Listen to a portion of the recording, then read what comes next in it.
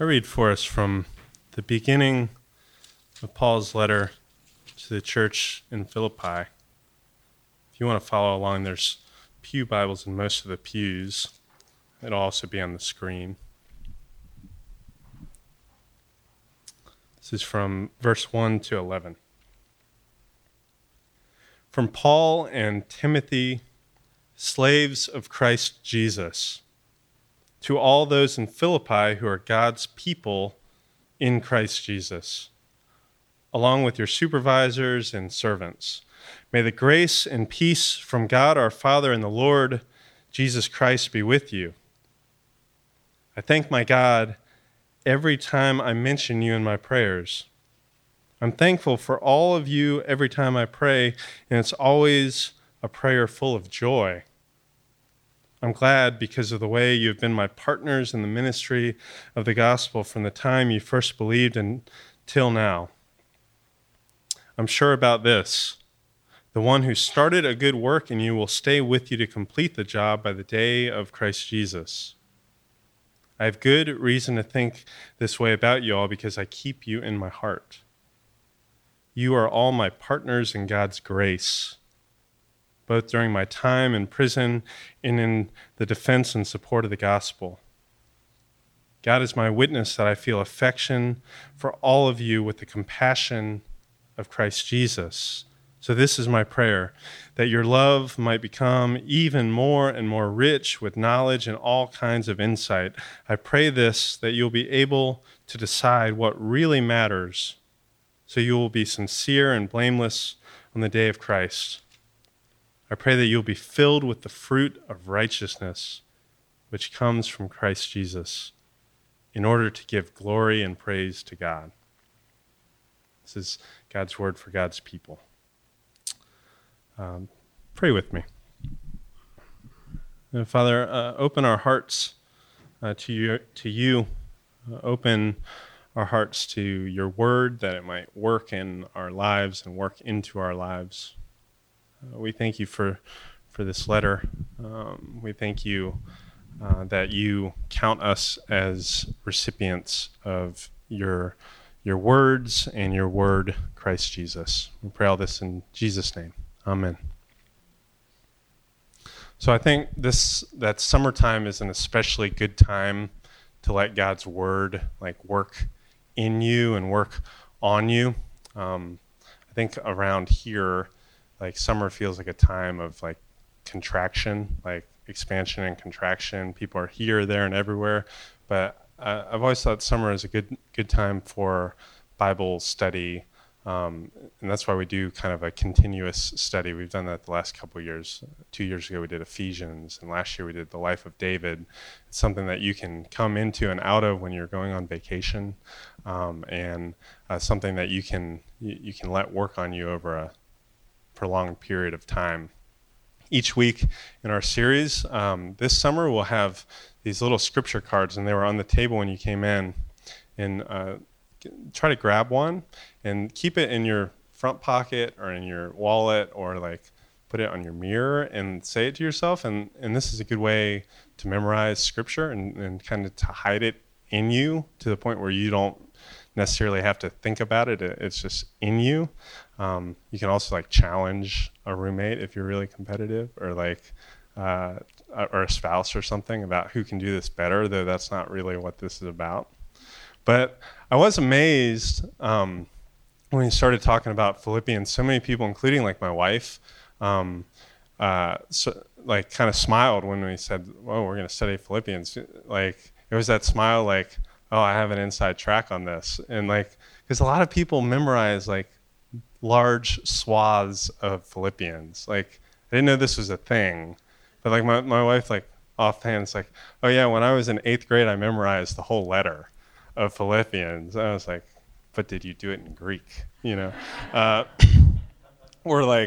lot of people was I memorized chapter 2, or I memorized large parts of this, and I wonder what is it really about this letter that resonates. Maybe it's because it's short. That could be one thing. But if that was the case, people would be memorizing Philemon or Jude or whatever, right? Maybe it's perhaps that joy keeps cropping up in this letter. Like over and over, like there's 4 chapters and Paul talks about joy or rejoicing like 15 times in the span of 4 small chapters. I even think he becomes kind of aware or self-conscious of how many times he's saying this, because like in chapter 4 he says, rejoice. Again, I say rejoice, and so like he's aware of it, but he doesn't care. Like he's gonna spur them on to joy. You know, like the way he talks about that, like to say to someone, rejoice, again I say rejoice, it's almost like he's talking about joy like it's a choice, or that joy that can become a habit. But as I was studying, I was thinking about joy in this letter, or joy in my life, or joy that I've observed in many of y'all's lives. I think joy might be like the most elusive and paradoxical thing in the world, at least one of them, right? Try to define joy, like in your head, or like scribble some notes, or do that later today or this week. And I guarantee you most of the things that you like write down or think of for joy, like if you actively tried to pursue those things, you either could not get them or they would not be very joyful once you got there. You know, like that's a strange thing, that we try to chase joy, but we rarely get it. C.S. Lewis wrote about his experience becoming a Christian. He had been an atheist, and he became a Christian, and he describes it in terms of being surprised by joy. That's the name of the book. But even in there, he describes joy, and he says, all joy reminds. He says, joy is never a possession. It's always a desire for something longer ago or further away or still about to be, which is super frustrating, right? Again, I think he says joy is always backwards or forwards, but it's hardly ever in the present tense. I mean, I think about like my parents, or like my in-laws, always when they talk about joy, they talk about going on beach vacations to like North Carolina beaches when they were first newlyweds, and they got married pretty young.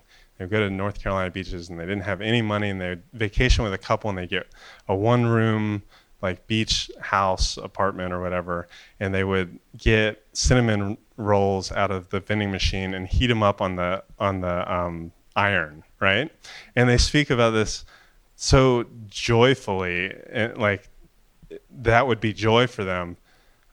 I'll tell you, I'm getting ready to go to the beach with my in-laws, like after the service, like I'm getting on a plane, and if I suggested that we pack into a 1-room apartment and eat, iron heated cinnamon rolls, I don't think it would be received with joy.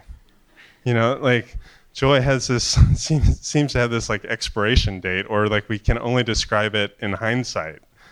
Like think about like how parents talk about their little kids, and they talk about like, oh, those first 6 months were so joyful, but like, do you realize what was happening to you during those first 6 months? Like you somehow forget like the anxiety that you're gonna have to keep this human being alive, or the sleep deprivation, and like how weirdly reclusive you became. But it was all joy in hindsight. Or like when we look at pictures for trips that we took, like we forget like how cranky we were to the people we were with, but the pictures look awesome, or like a relationship that we were a part of, or like grad school or grade school. Like middle school was so awesome. Right. When is the last time you experienced joy? Could you do it again if you tried, or is it just like fleeting? Is joy just a vapor? How much of our lives is either spent trying to relive joy, like to recapture that thing, or to find a new joy, or maybe we've just completely given up on the prospect of joy because we're just not good at joy. Right? Like, that's never mind. Today we embark on a study of this letter from Paul to the church at Philippi, and it's a letter written from prison.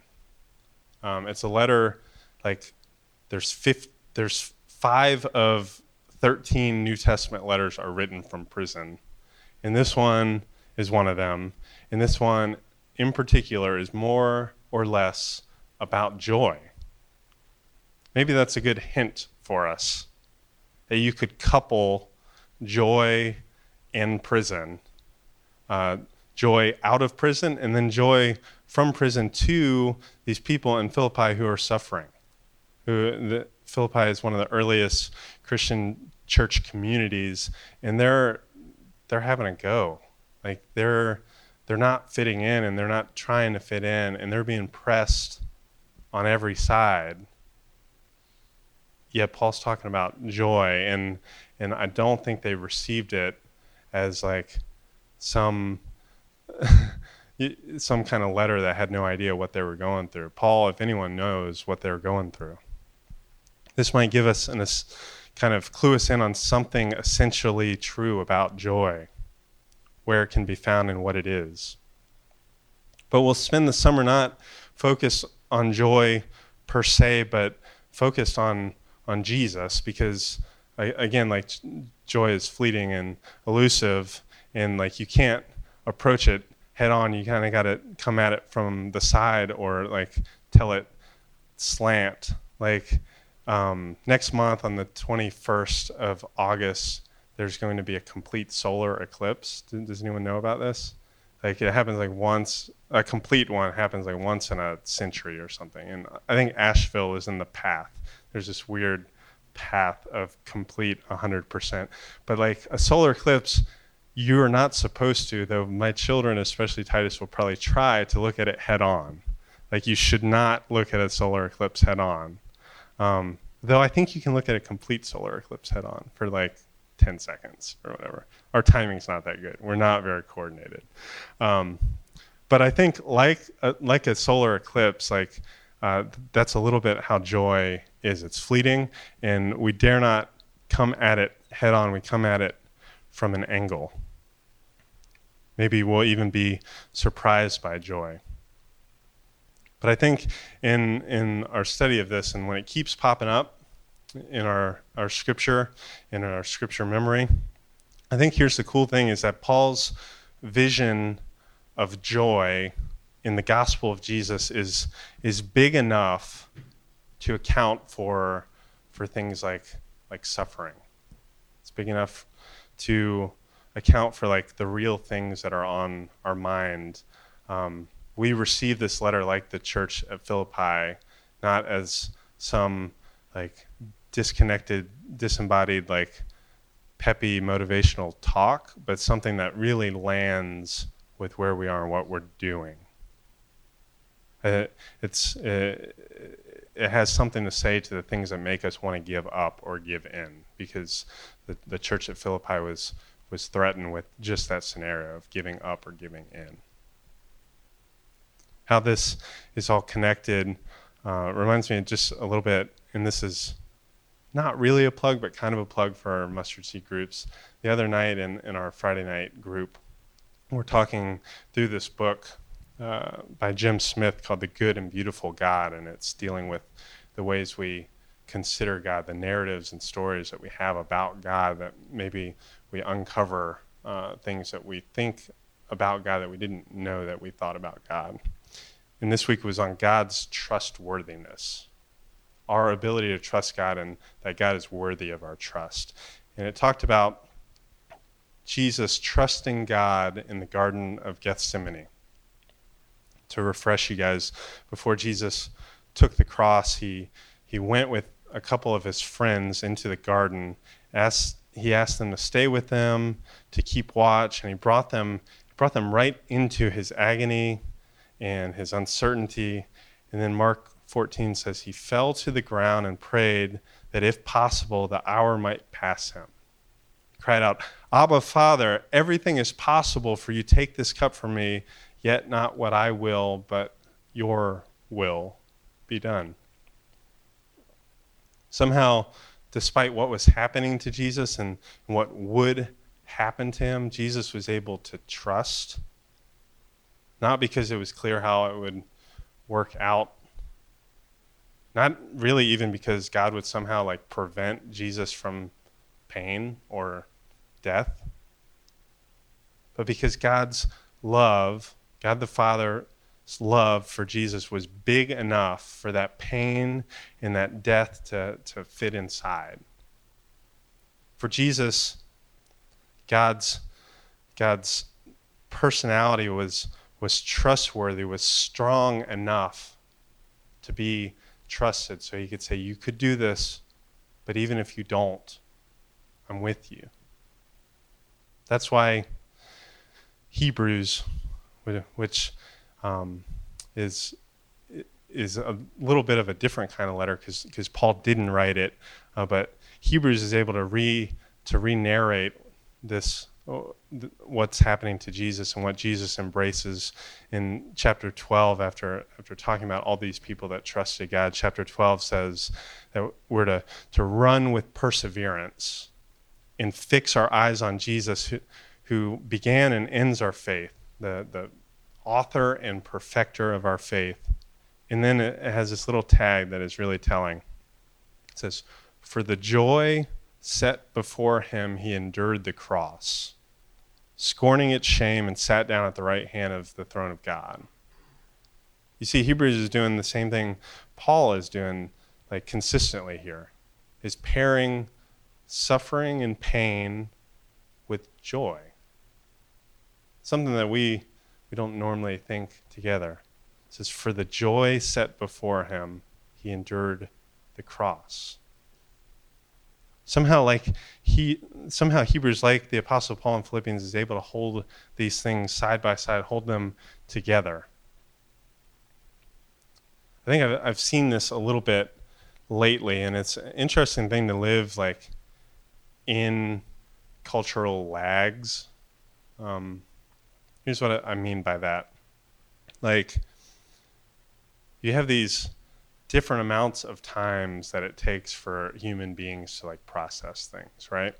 So like some people that you know like are able to process things pretty fast. They like emotionally get over something, maybe because they're emotionally dull or because they're emotionally advanced, but they like can process and move on. Normally it takes a wider community a little longer, or maybe a lot longer, to process and move on. And then even wider than that, it takes a whole culture longer to process and move on. And even longer than that are like cultural artifacts, like things that a culture makes to respond to things. So like you look at like music and art, normally like if something happens in society, something major, 9/11, something happens, you're not going to like start hearing a song about it until much later, right? Because it takes a while to process. It also takes a while to make things. And so I feel like we're like coming to like a cultural lag point where it's catching up of like how crazy 2016 was, right? Like no matter what your politics are, like 2016 was crazy and stressful. Like you might have firsthand suffered at it, but at the very least you experience like cultural animosity and anxiety, right? Like I think that would describe about anyone last year. And I feel like now we're getting the albums from that. Like just like in the last month, we're getting that. And it's interesting how they sound, and this is not just like a certain type of music or whatever, but like it seems like a lot of these artists are normally particularly attentive to this and skilled at it, better than lay people and people like me who the only instrument I play is a record player. They're particularly good at realizing what kind of voice needs to be used. um, how to kind of change the current voice. And so like I'm seeing in all these voices, like they're not happy songs, but they're not just like mad, angry, desperate songs. It seems like a lot of this art is like choosing to find some sort of like battle-tested, hard-won joy.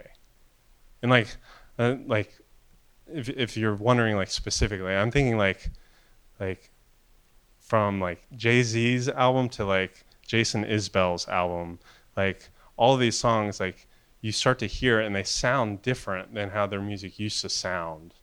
And it seems like they're taking into account and they're trying to use honest, weighty, truthful words to set on a course of joy, even if they're not very joyful songs. Like they seem like they're taking a hard turn from just being mad, just being upset, just being desperate, because you can't stay there. You can't stay there.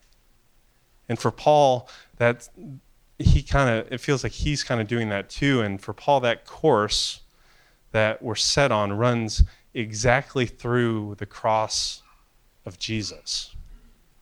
If you can, it's really hard to do when you read over the course of the next 2 months. Like try to hold one thing in your mind as you're reading all the other things. Like, because I think Paul is kind of doing that with this letter. That's like a little key to reading Philippians, is hold chapter 2 in your head. Like that's the master story for all of this. And of course, the master story of Philippians 2, I think there's a slide for it. We won't read it because you'll get this. And this is actually going to be our confession for these next couple of months. It's a prayer for humility. Paul's master story is of a Savior Jesus who empties himself out and takes the form of a servant who submits and who's obedient to death, even death on a cross. This Christ, him, is like the chorus for Paul's song about joy complete. And when we say complete joy, the name of our series is Joy Complete. When we say complete joy, we don't mean that our lives won't experience anything sad. Like complete joy means that we'll share in those sufferings and be united to Jesus. You see that kind of word, partner, share, participation. The word is koinonia. It's this fellowship that we have with Jesus that'll somehow link us into this mindset, this mind of Jesus that somehow will like change the floor for us, like will lift up the floor on what our suffering does to us, because like we can't suffer more than Jesus suffered. It'll raise that floor and somehow like then joy, instead of something that is just like a thing that we chase, it's like a thing that envelops us. It's a thing that kind of like swamps anything else, good or bad, that we're experiencing. This is how Paul is able to talk about joy from a prison cell to a persecuted church.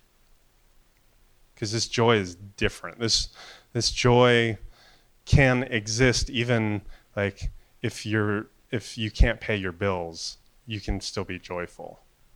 This joy can exist even if you're really momentarily happy about something you know won't last. You can have joy.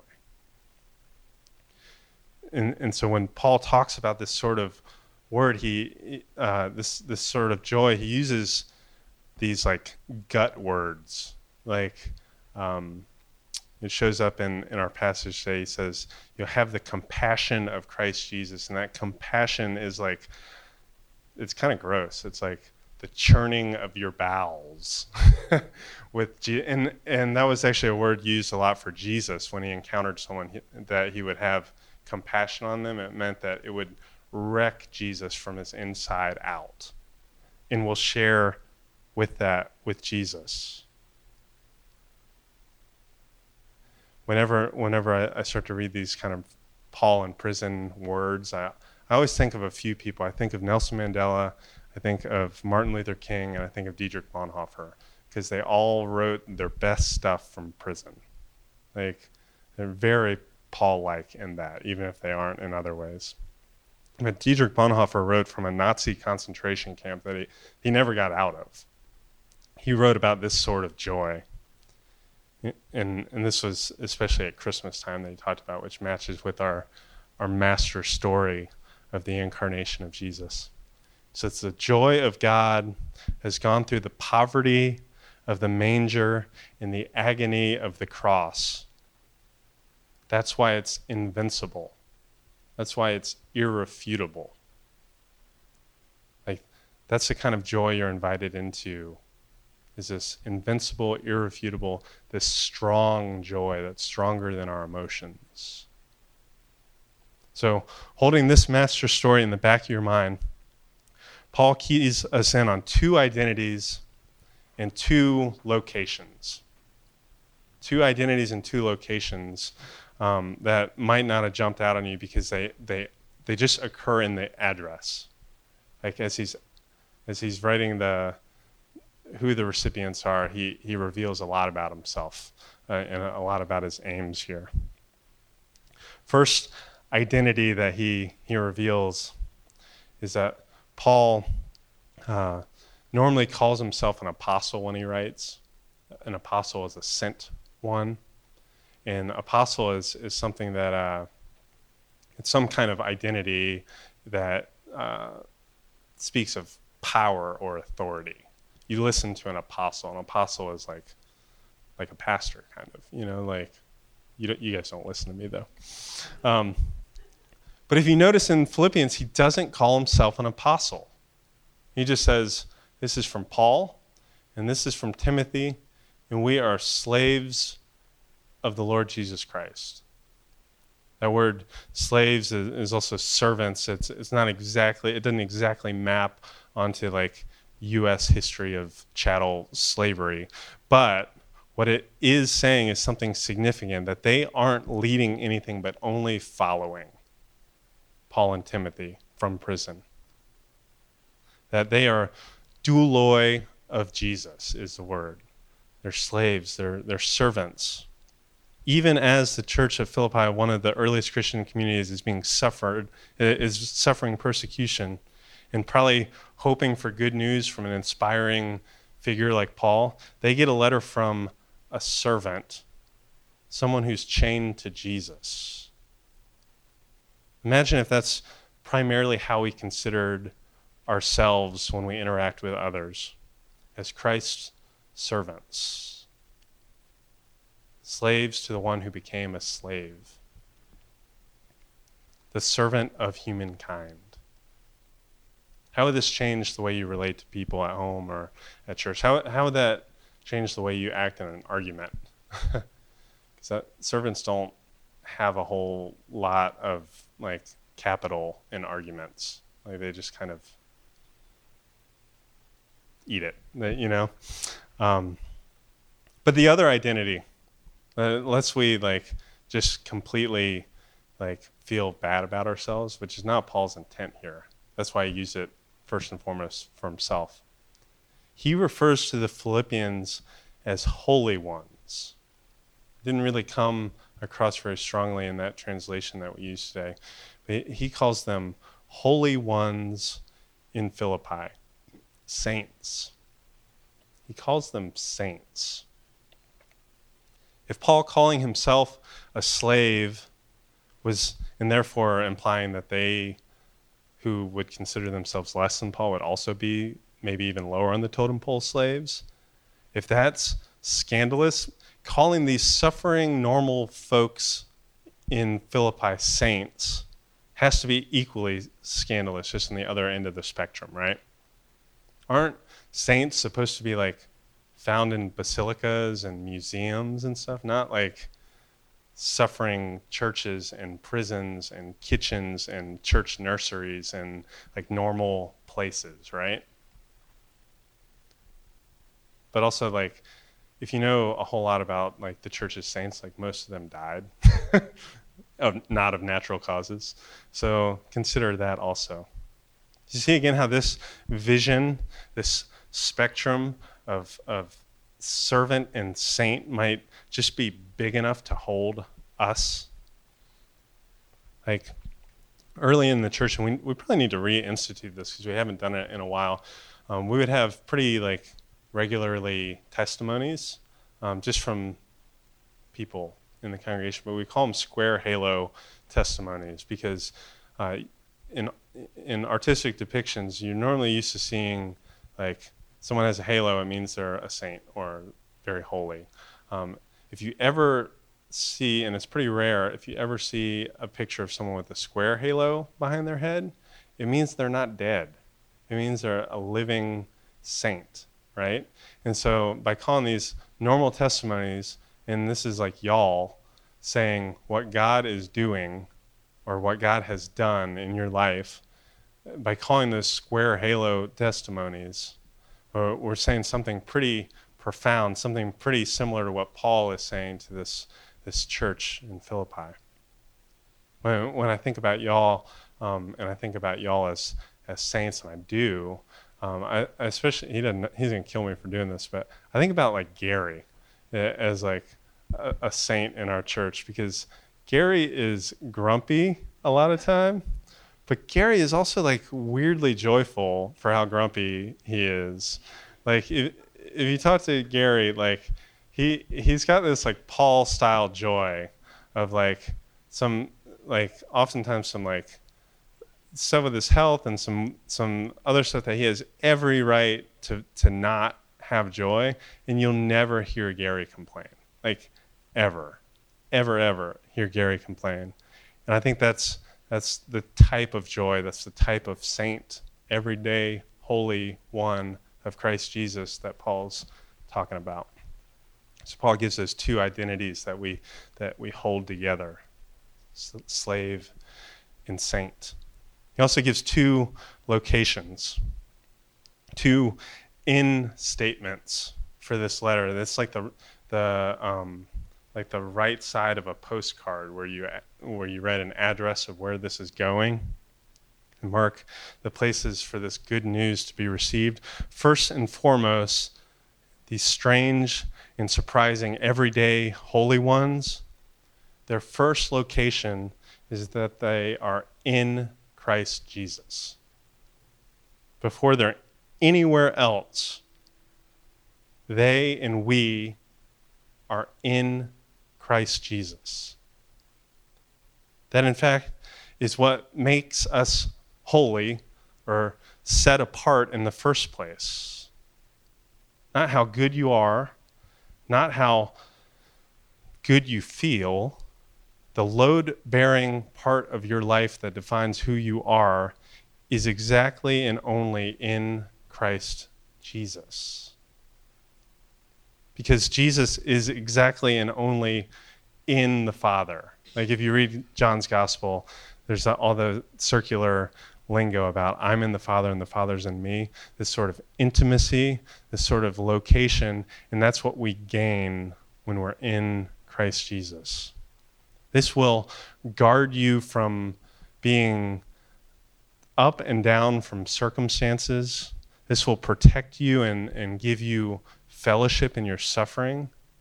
A large part of the gospel promise is that in Christ, by the Spirit, God will be with you, in that you won't necessarily be lifted out of suffering, but God will be with you and take you through suffering. And all that happens from this location in Christ Jesus. This is the irrefutable, invincible kind of joy that Bonhoeffer speaks about. When I think of that, I think of my friend Kate, who some of you know. She is a professor at Duke Divinity. And at the age of 35 with a 2-year-old son, she was diagnosed with very advanced cancer and has been fighting it for the last couple of years. And I see, and Kate, if you know her, is one of the most hilarious people you've ever met in your life. Like, even on chemo, she's hilarious and like self-deprecating and hopeful and all of that. And she's an amazing writer, and she writes a little bit about kind of her ongoing thought process with all this, especially with a young son. And one thing she wrote kind of evidences this location, this primary location in Christ. She says, cancer, as it turns out, is always trying to take everything. Yeah, it wants your health mostly, but settles for happiness, strength, peace in all your time. And later on she says, cancer will take some things, but it can't take it all. Like that is like one of the strongest statements of someone who has found this security, even as hair is falling out and body is weakened and future is very uncertain, of someone who is finding and gaining a location in Christ. But that's not the only location for the recipients of this letter. This is not just like an otherworldly message. This letter, this word of God, is for the saints in Christ Jesus in Philippi. Like in a place, a European city that is kind of described as like a miniature Rome with all its beauties and all its vices. And I think this is such a gift for us that these New Testament letters are written to real people in real places that existed and that like still exist. Has anyone ever been to the Holy Land at all and like been to some of these places? No one? You can raise your hand. Okay. Like real places, right? Did you go to Philippi? Okay. That's okay. Yeah. But like you can walk there and you can see like feasibly you can go and be like that was where they did church in Philippi. You can go to Rome and be like that was probably where Paul was in jail. Like which is really wild. Like it's wild that our Bibles are not organized like around like a table of contents for life's big questions or whatever. They have those Bibles. You can get those Bibles. But that's not how the Bible's organized. It's not even organized like indexed to like theological topics. Like it's helpful to have like a concordance, but that's not how the Bible is written. It's written around real life happening in Christian communities out of which the gospel will permeate, out of which the gospel will clash with, and out of which the gospel will cause these people in some cases to be brutalized by their neighbors. Like, again, like the New Testament doesn't have another word for witness that isn't our word for martyr. That's a little bit of how that happens in this New Testament world and in our world. But we start to get an imagination that Paul these days might have just as easily written to the holy ones in Christ Jesus in Durham if he was writing us a letter or an email or a text or a snap or something, right? If that sounds bizarre, that Jesus would call you and I and us, like, and join us at our potluck where we would, like, unscroll something and read aloud these words to the holy ones in Christ Jesus in Durham, in Lakewood, like, maybe consider what that means for what we're doing, like, on Sundays and throughout the week, like, how serious and consequential that is. Like, that world seems so far removed, and those words are bound in a Bible and like in a canon that seems so disconnected to us. But maybe what we're doing here, like potentially or actually, is very on par with what Paul and Timothy are doing. Like, what would that mean for us? What might that do for how we do mission? So we have 2 identities and 2 locations. And just to kind of close, like, as you're thinking about joy and considering this week, consider how joy is connected to both grace and peace. Like, that's a stock Paul phrase, grace to you and peace, and it's always plural. It's never grace to you, it's grace to y'all and peace in our Lord Jesus Christ. That joy is a sort of product of a kind of grace. In fact, the word is connected. Like, it's almost the same word, grace and joy. And that joy is also a source for peace.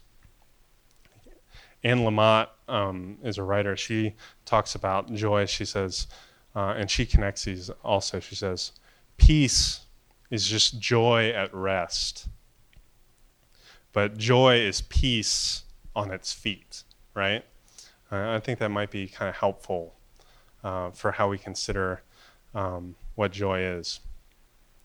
So with grace, with peace connected to joy, I think the good news then for us is that this elusive grace-related joy is available to the suffering church at Philippi, and it's available to Paul and Timothy in a Roman jail, and it's available to us. It's available to us despite and especially through tough circumstances. And I don't necessarily think that everyone in here is having a tough circumstance today, but you will. And there are some people who do. It's connected, and it will sustain us through those circumstances, all because of this master story of Jesus, who grounds both our identity and our location. It means that joy gets stretched out. It gets stretched out between, emptying and exalting in this story. And it gets stretched out so wide that it can hold anything that we're going to experience. That's how strong joy is. It is stretched out like a clothesline, but it won't snap. It'll hold us. Whether you're in a season of despair or sickness or slavery to sin or reckoning with death, even death on a cross, or if you're in a season where things are making sense and it seems like righteousness works, or it seems like Jesus actually is victorious and God is near and on the throne. Jesus experienced all of that, especially the former, the suffering part. And he experienced that with no signs of the latter, really. And we are in Christ. That location is even more real than this location under our feet. It makes us partners in this grace and peace from God our Father and the Lord Jesus Christ. Participants, co-laborers. This propels us to sort out what matters. This is what the end of our passage says. To find sincerity and purity. Purity is not necessarily the best way to think about this. Sincerity is kind of like a testing word. To be sincere means to show it into the sunlight, and so that you can see the things that don't belong. Or it might even be sometimes used as a smelting term. I know all the smelters in our audience might know what we're talking about here. That something gets tested because it goes into the fire and actually comes out the other side and doesn't get burnt out. So because we're grounded in this grace and peace in Christ Jesus, we can be sincere without blemish or spot. We can be shown into the sunlight. The good news then is that we find joy in being made into the image of Jesus, who suffered, died, and was raised, who shows us what hard-fought joy is, what it sounds like, what it looks like. When we look at Jesus, we see what it means to be joy, to have joy, and to bring joy. Joy expressed in love, in self-giving, in suffering with and for others. What it looks like for righteousness to grow fruit. If you just walk by the garden every once in a while, you see growing fruit takes a lot of time. It happens predictably, but not automatically. It's a bit of a miracle every time it happens. It's slowly and sneakily, but then it's harvested in plenty, and it's for the nourishing of us and for others.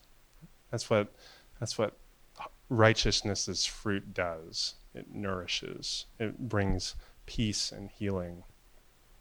And it's this suffering servant Jesus that we find this kind of joy. And we find joy, it gives God so much joy. Like that end of this passage when it says, to the glory and praise of God our Father, that just means that God gets enjoyment in our joy, especially this kind of joy. So much glory, so much praise just from us being fully alive and going through this in Christ. Will you pray with me? Father, I thank you for these words. Lord, I pray that just this week that you might hide some of these words in our hearts. That folks might take these cards and just chew on them all week. Lord, teach us joy that is far greater than momentary happiness, and far stronger and more real than any suffering that we might feel. Make these friends, these holy ones in Christ Jesus in Durham, joyful people that spread that sort of hard-fought, infectious joy just to the people that we come in contact with this week. Just every single person that we are with. May we experience joy, and may we help them experience joy in Jesus. We pray all this in the strong name of the servant Jesus. Amen.